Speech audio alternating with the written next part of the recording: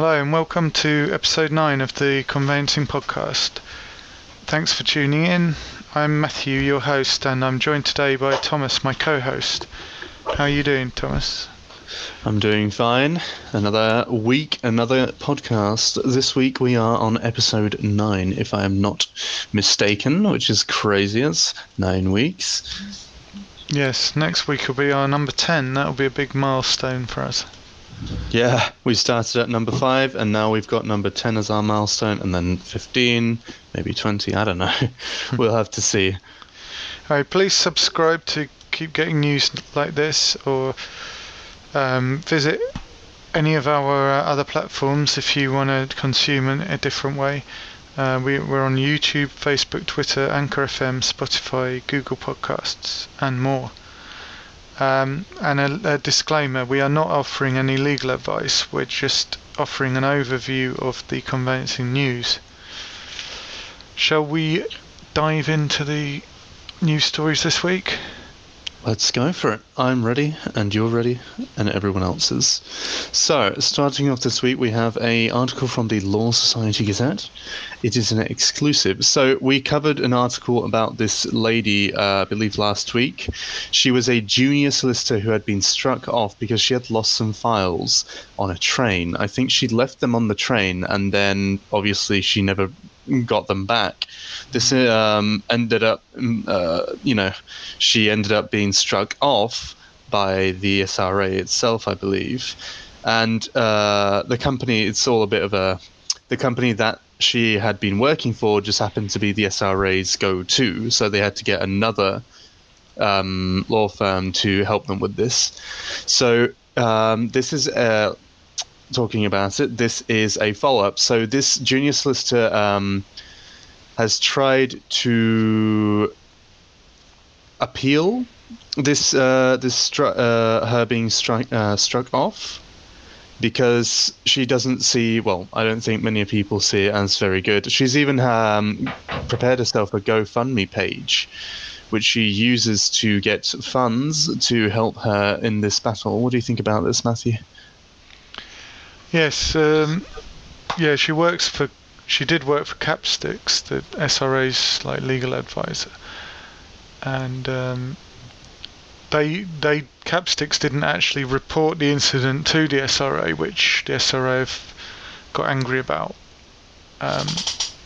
They've written to the firm to remind them to report the misconduct.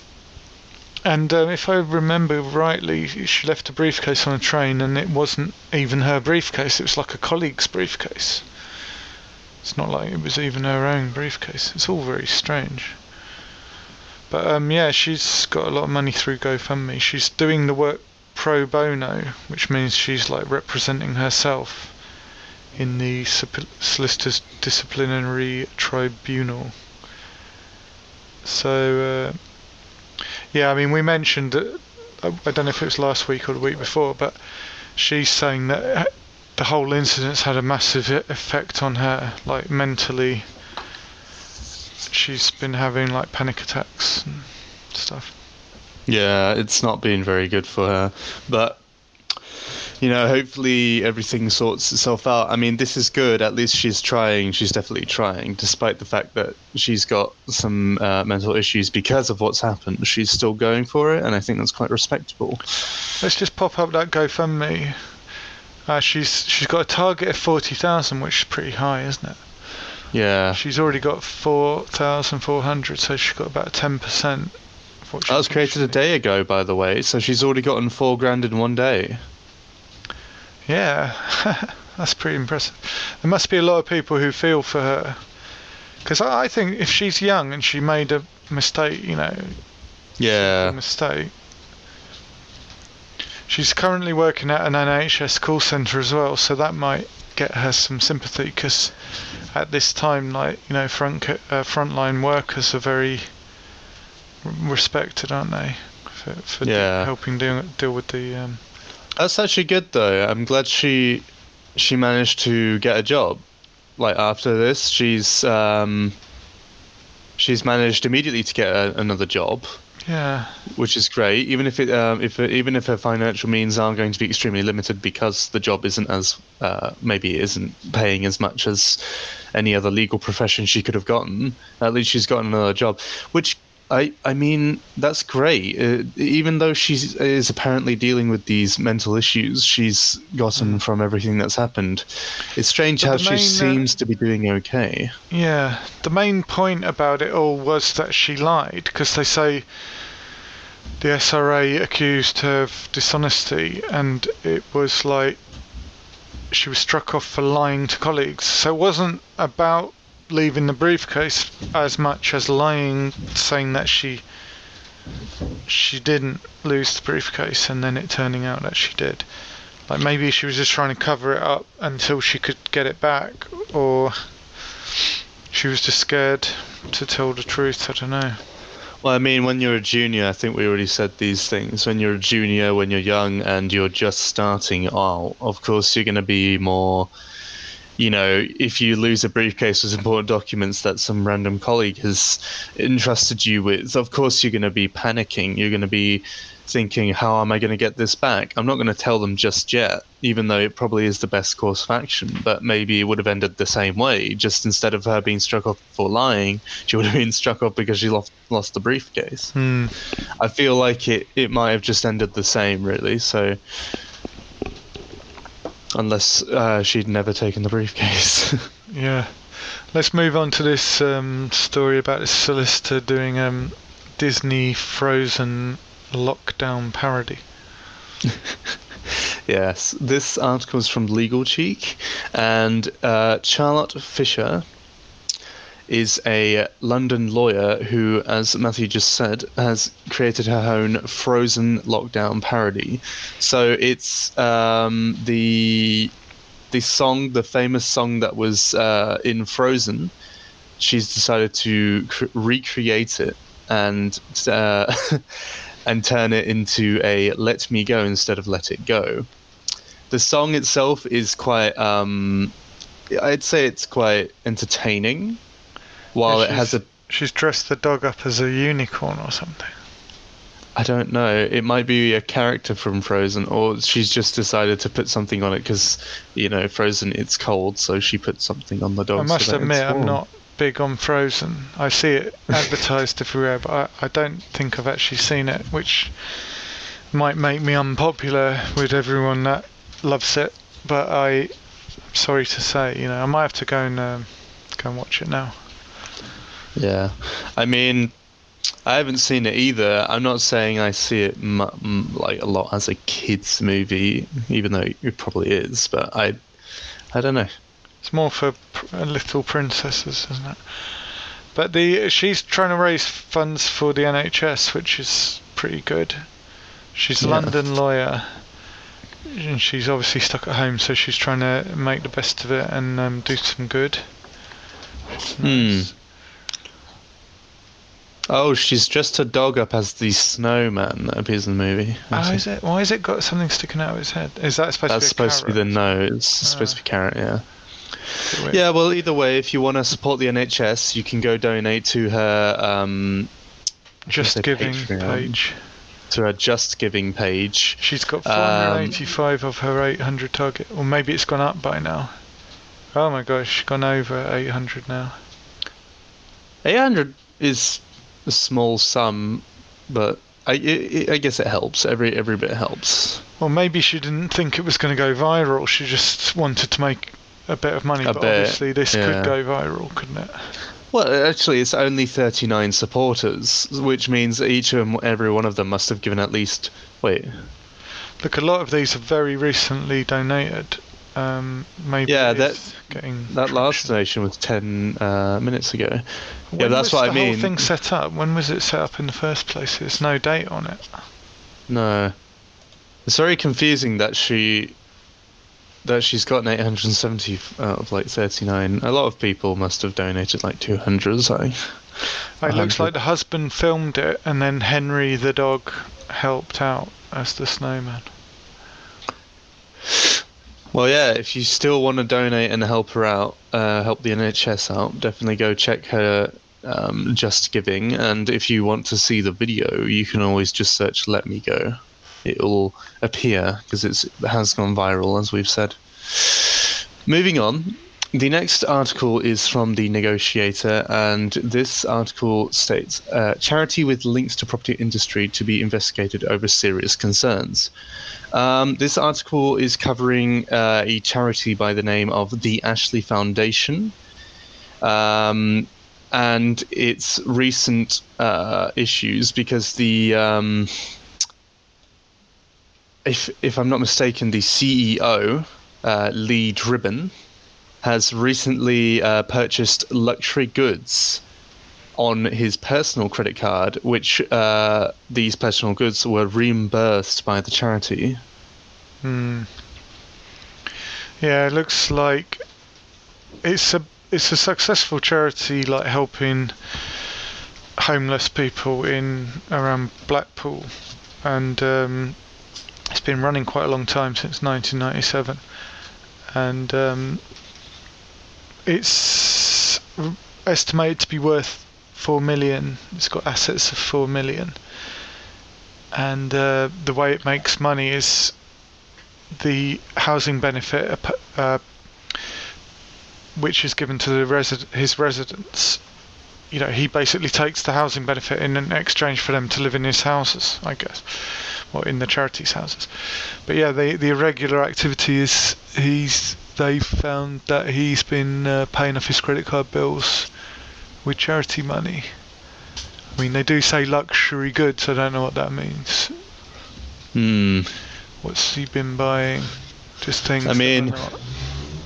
I mean, I commented the same thing as I'm about to say earlier when I was covering this. When you think of a charity, you always think of I don't know. You always think of like, is this going to be a legitimate charity, or are they going to use my money for different purposes?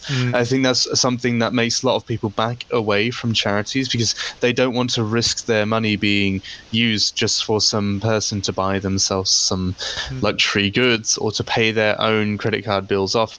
I mean, I'm not going to lie, a charity could offer, it could serve as a job as well. I mean, if you work in a charity, you probably would get paid, unless it's a job or just a voluntary job.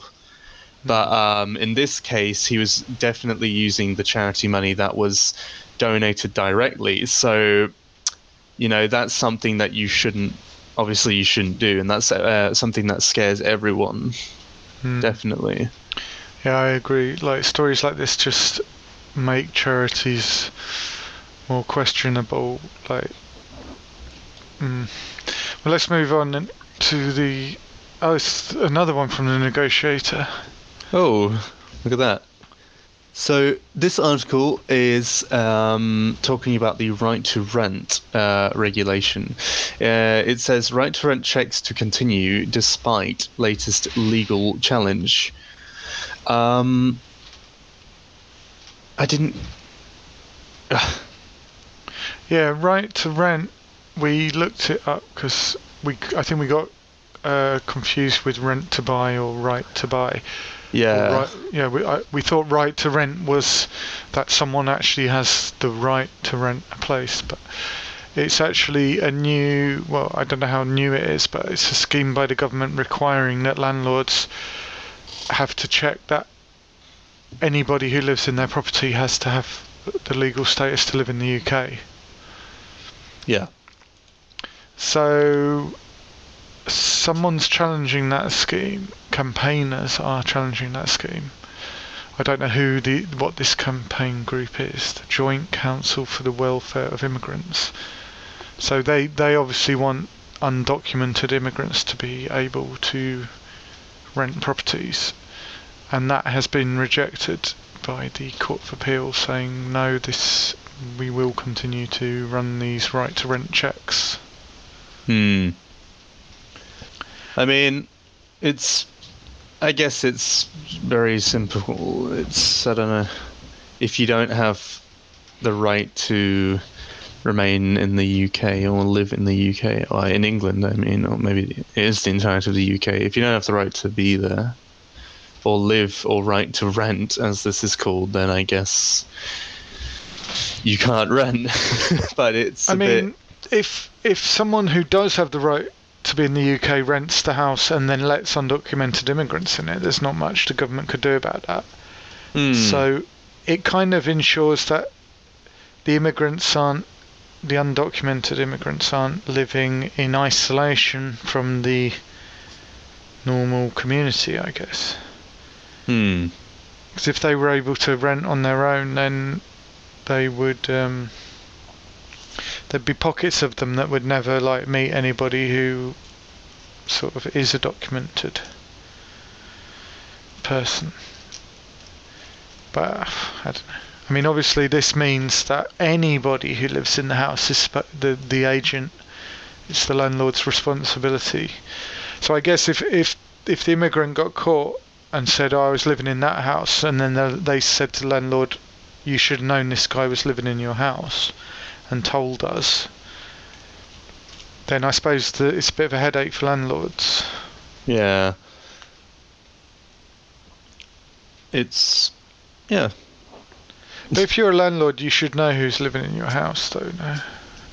I mean, if you accept illegal people regardless, well, illegal people, if you accept people who don't have that right, who don't have the right to, remain in the UK, or, whatever sort of right is necessary, then, and you let those people in, knowing that they're like that, then I don't really know, then it wouldn't be something that you wouldn't know of. And since you're not reporting it, I guess you could get in some serious trouble if you were found out. But I think there might be a lot of people that do that, and I'm not sure if they're all going to be checked out or if they're going to be caught. I'm not sure. There's an interesting bit at the bottom here that originally all right to rent interviews, it says here by estate agents.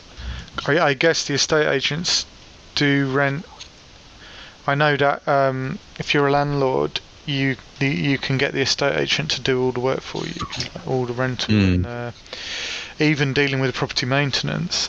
But it says that originally the agents had to do everything, like see all the documentation physically, but during the coronavirus crisis they can do it by Skype, and they're allowed to accept electronic copies of identification. Right. That's a bit. Maybe that'll stay like that after the lockdown.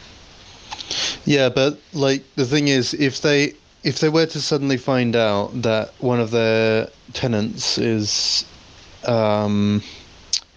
it doesn't have the papers, is undocumented, or if they already knew about it and they have a couple tenants that are already undocumented and they had to, give all this information to them, what are they going to tell the person, to kick them out during the lockdown, or are they going to just, put a massive fine on this person?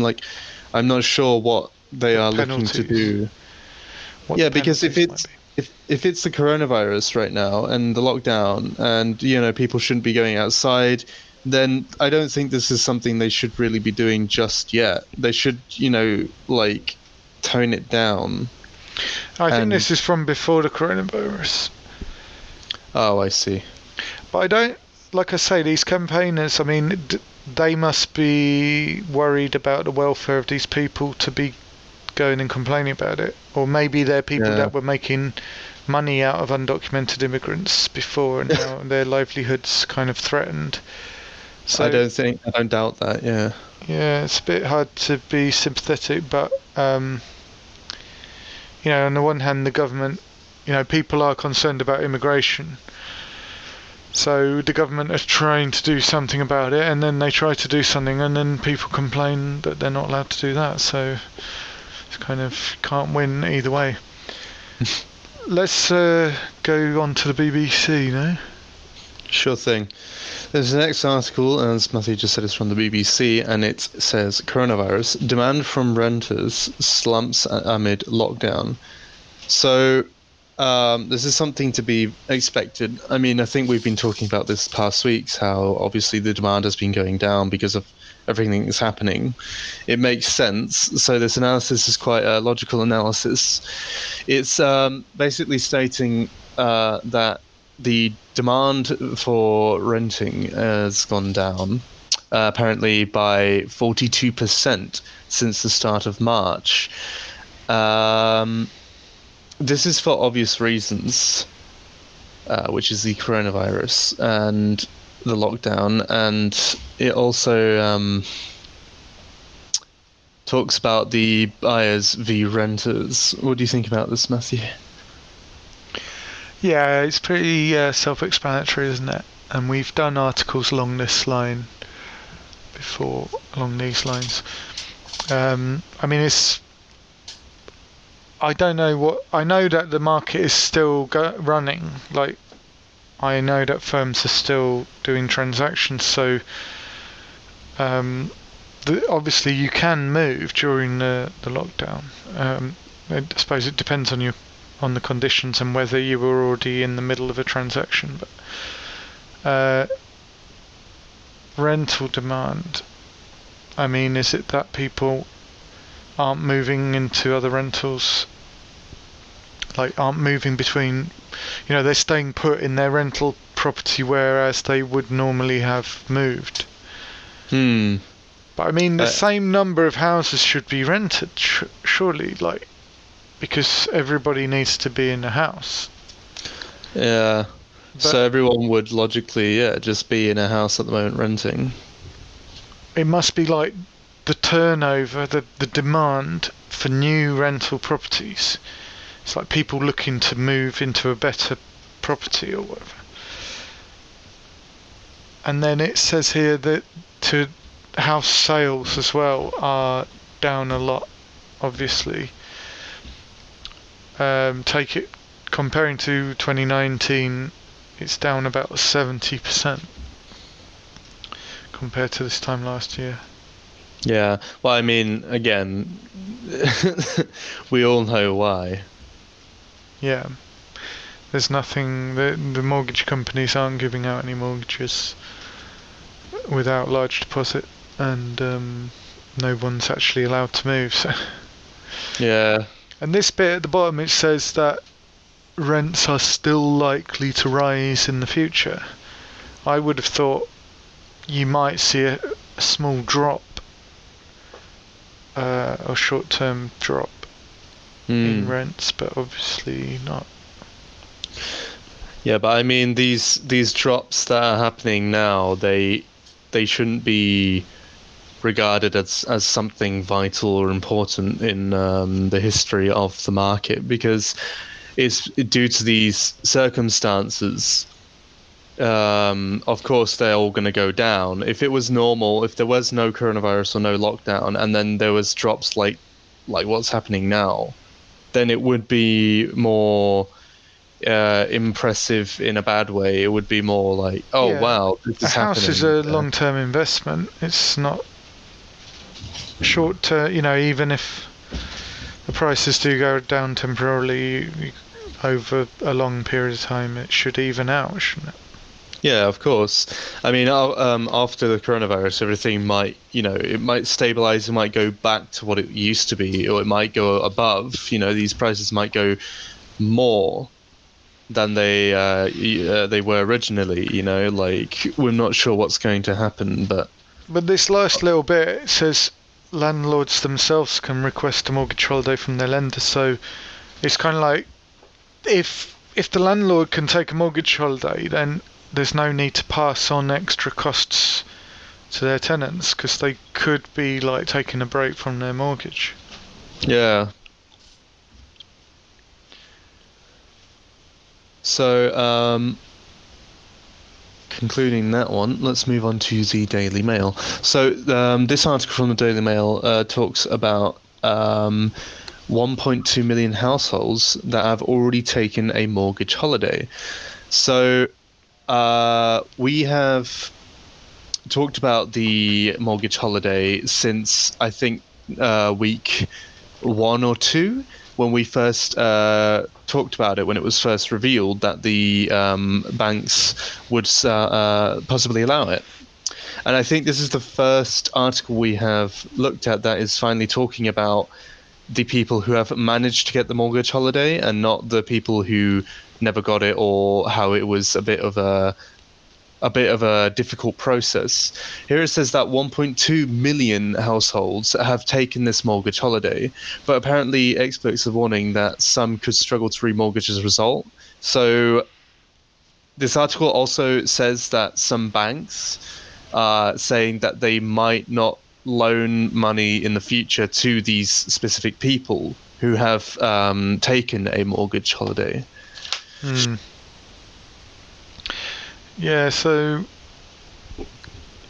that's quite high. I didn't really expect that many, to be honest. I'm not sure how many households there are in total. I guess I should have thought about that. But I mean, would there be, say, 30, 40 million households? So we might be talking 1 in 40.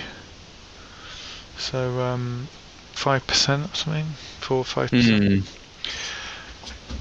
And yeah, it says the vast majority of these will have been financially hit by coronavirus. So I don't know whether they're just people that couldn't work from home. I imagine builders, maybe, plumbers, and I don't know. I was thinking the other day, I mean, if you have an emergency plumbing job, you have to be able to get an emergency plumber now, if like water's spraying out in your house or whatever. Well, I'd imagine. I mean, I hope, because it's kind of important, isn't it? Or if your gas is leaking and it's going to blow up. There must be something of the sort. They must allow essential, maybe in conjunction with the police sort of escort them around or whatever to make sure they don't infect anybody else. I mean, important jobs, maybe like working at a bank or maybe even a plumber. I think those might be some important jobs that they do allow. Like if you've got a vital job or a job that's important. But I think any job really, you are allowed to keep even a shop. If I'm not mistaken, you're allowed to keep just a shop open, but you have to limit the amount of people that go in there. I mean, I think everyone would regardless, even if it wasn't a specific rule. So there probably will be plumbers still available, even if it's a lower amount now. So say before there were like, in a town of a couple thousand people, maybe there were 2 plumbers. Now there might be 1. You know, maybe it takes longer for them to get there, but there probably will be plumbers. Yeah, I think if it's true what these experts are saying, that anybody who takes a mortgage holiday will be penalised in the future, I think that's scandalous, because I mean, there are people with genuine, financial problems right now, not due to their own fault. So if the mortgage company puts you on a blacklist and says, oh, he used government help for 3 months, it's not even a very long period of time, just to have a short break from their mortgage, and then if they say, oh, we're not going to lend to you in the future, we're going to tell everybody not to lend to you, that just seems scandalous. Well, yeah, I know. It doesn't seem very nice, does it now? It seems... I mean, I'd love to hear their point of view of why this is a good idea, because, maybe they have got a reason. Maybe they're like, look, these people could have paid their mortgage some way or another. Or, I mean, is it possible just to pay the interest on your mortgage and not pay back any capital for a few months? Not a full holiday, just reduce, make a minimum payment or something. Maybe that would get you out of that conundrum. But I mean, knowing the bank, or knowing the banks, they most likely wouldn't give a mortgage holiday to someone who can pay off the mortgage tenfold, for instance. So those kind of people are out of the picture. But these people have already been allowed the mortgage. They've gone to the bank said, yeah, you can have it, and then gone, well, we're not going to lend to you again. So why not say, look, we're not going to give you the mortgage holiday because you can afford to pay it? Why? Or maybe the reason they need the mortgage holiday is because they weren't a good person to lend to in the first place. Like maybe the banks are sort of saying, if you need a mortgage holiday, then you're not the kind of person we want to lend to in the future. I mean, I guess, but it still seems rather unfair. I think we need to hear a statement from whatever banks are actually doing this themselves to see what their point of view is, because it's very important right now to know what their thinking is. The thing is, I doubt they would ever publicly sort of tell anybody that. It's kind of like their own. It's only it's the opinion of a small group of experts who are saying, take your holiday, but you will be penalised by the banks in the future, because that's what the banks do. Sadly.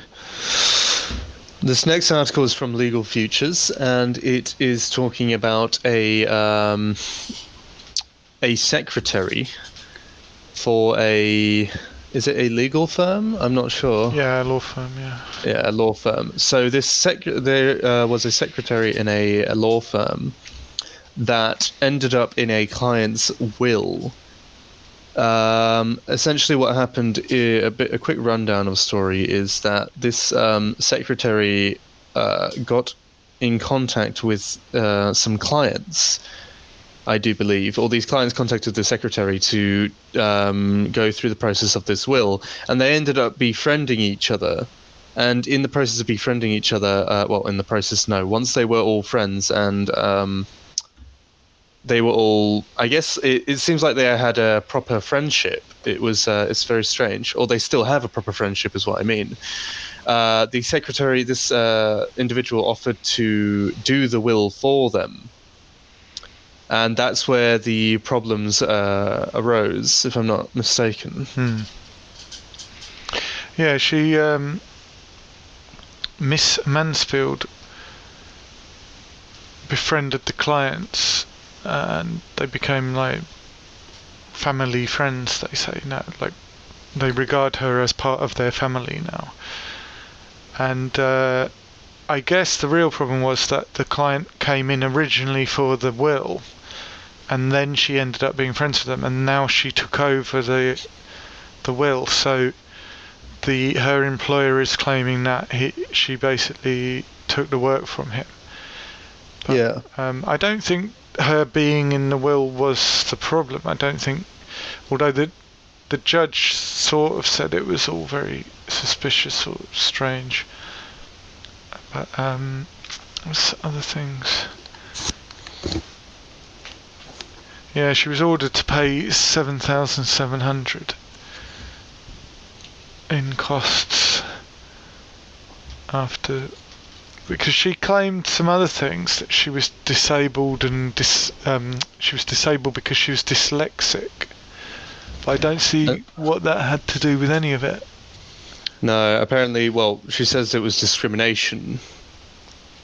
But the judge said something about your disability was nothing to do with it somewhere. Bottom or something. I remember we looked at it. It says it's also the case that there's no medical evidence that the errors, of which there are many, were in fact related to dyslexia. But it's saying errors, like, did she put herself in the will? But it seemed as if they were friends. And I mean, we've looked at this article and we didn't exactly find something that said that. What we found was what we've said. I mean, I feel like the article could say things in a bit more of a simple manner, because it feels like it's going into other things rather than, talking about what actually occurred. It's talking about every other thing, which is very strange. It's also weird here as well. Mr. Bressington, who's the partner at the firm, offered her 10,000 over this disability thing, and then she claimed 25,000, and then the judge rejected it and said you should have taken the 10,000, and then charged her 7,700. So instead of getting 10 grand, she ended up losing 7,700. I don't know. I mean, claims of dyslexia discrimination and claims of dyslexia. If you're being discriminated and you're looking to be paid for it, I mean, 10 grand. I don't know. Like, is quite a bit. I mean, in the old days, they would have just said you shouldn't really have dyslexic people working on paperwork, because surely one of the requisites of working on paperwork is that you're kind of literate and able to deal with, if you can't spell properly and you write all the wrong things in the wrong places, kind of rules you out, doesn't it? Yeah, but I mean, either way, is still, no reason to be discriminatory towards anyone, of course. I don't know. I think she should have taken the 10 grand. Yeah, go and read that article if you're interested in this, because it's pretty lengthy and it's a bit difficult to access. Yeah. Moving on, we have another article from Evening Standard Homes. Evening Standard Homes and Property. I can't get it. So this article talks about the property market, which after Brexit was apparently powering back. And then obviously the coronavirus plunged it into a deep freeze. Yeah, that title's pretty self-explanatory. So this article is obviously talking about how before Brexit, the property market was declining steadily, and then after Brexit it was already sort of powering back up. It was coming back to what it was, and now obviously with the coronavirus we've had a sharp and bad freeze. But I think we've already looked at some charts as well in this other article we covered just moments ago, that also said and gave us some more details on how bad this freeze is. What do you think about this, Matthew? Yeah, further down it says that Rightmove hasn't even been able to produce any monthly house price indexes for the last couple of months, or maybe it's just this month. They couldn't do it for the first time ever since it was made, since the website started. And estate agent Knight Frank says there could be 500,000 fewer home sales this year if the lockdown continues. So that's going to be a big hit on the overall thing. But yeah, this is similar. We've covered this several times. Same sort of theme. I suppose that we've got a little bit more info now. There's a bit more data coming through, filling in the blanks of what, there's been a lot of predictions. I would say that they're probably right on, because there's not much activity at the moment in the market.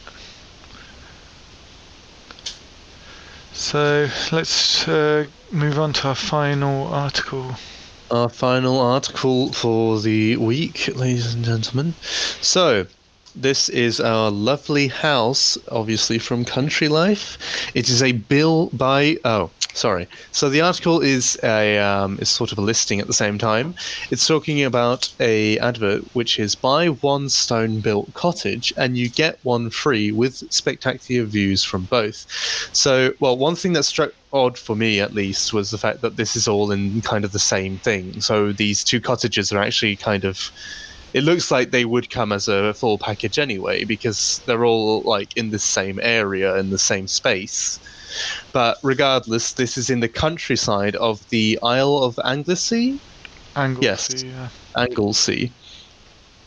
For anyone that doesn't know where Anglesey is, it's at the north of Wales in the Irish Sea, I do believe. It's a famous island that most people would visit at one time or another.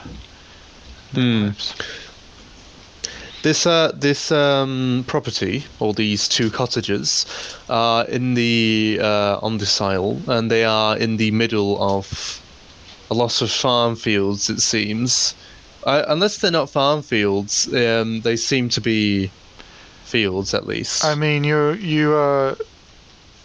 it's pretty private out there. You haven't got any neighbours, unless you sell one of the cottages. So right next to each other. It says later on that they they were two different places, and then they were bought by the same person, and the person joined the title. But he says that if you want to buy them, he can split them again into two different places if you want to sell one and keep one. I mean, this article's given us the price just at the beginning. So these two cottages together, right, they are £670,000. Yeah, so that's both of them together, which doesn't seem a bad price. At first I was thinking... views. Yeah, over, you get like, sea rolling view. green hills. It's lovely. It is nice, but I was thinking, do you get? We were both thinking, are you going to get one of these massive plots of land as well?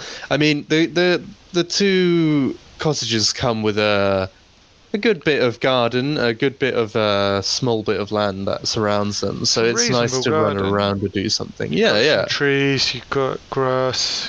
It's all nicely fenced off. So going off of this, it's very likely that you don't get one of these big chunks of land. I guess that would probably make the price go to something like 1 million, maybe a bit more, maybe a bit less. But if you're not allowed to build there, I mean, maybe you can there because it's kind of isolated. But the land wouldn't be worth much if you weren't allowed to build. True. So the larger of the two cottages nice. has 3 bedrooms and a kitchen, breakfast room and a sitting room. Wow. The smaller one, what does that have? 2 bedrooms, kitchen, breakfast room, open plan sitting room, its own garden. Oh, so the smaller property has its own garden, while the big one has a sort of a shared garden, or does it even have a garden? No, I think it's got a little. Is this the smaller one? I see that. They're both about the same size, aren't they? Yeah, they both look about the same size. I mean, looking at what it just said... Got a little garden here, and this one's got a pretty big garden. Yeah, looking at what it just said, apparently the big one has 3, the smaller one has 2 bedrooms.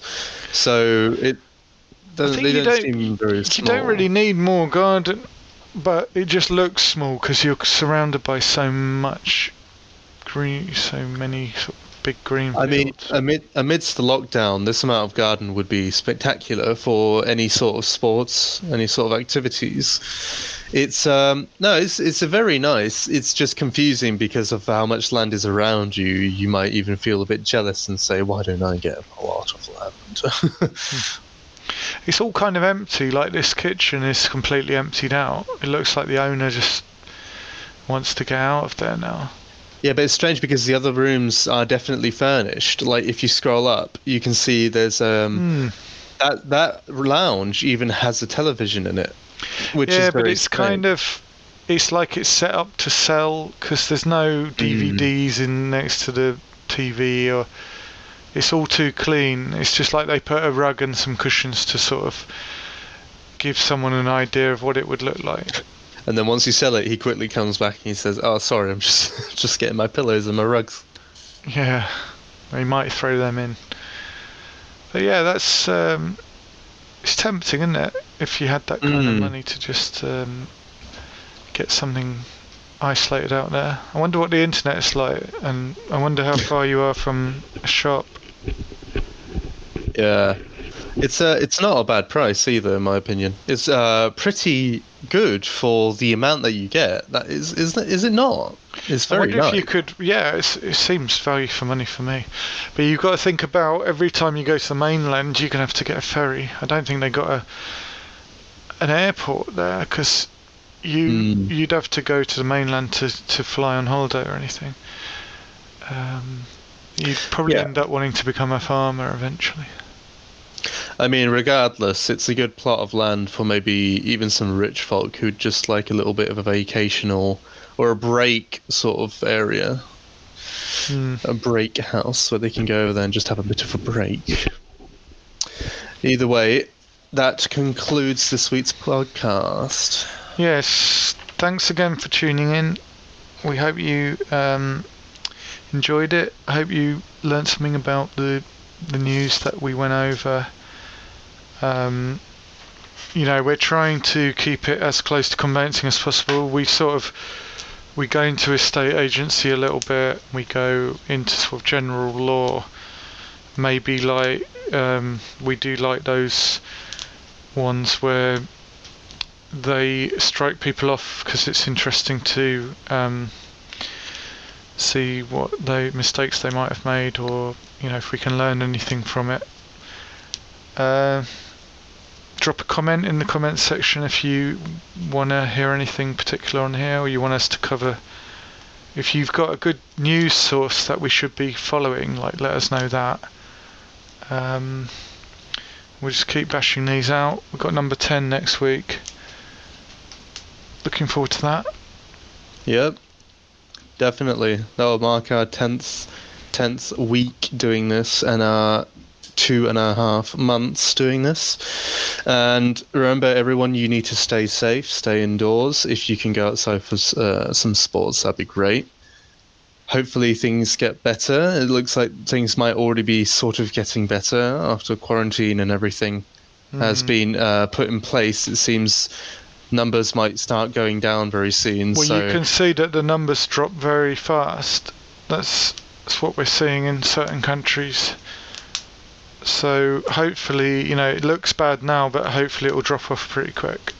So yeah, thanks for tuning in again, and see you next. Well, not see you. You'll hear us next week. Yeah, exactly. If you tune in. All right. Cheers. Bye. Bye.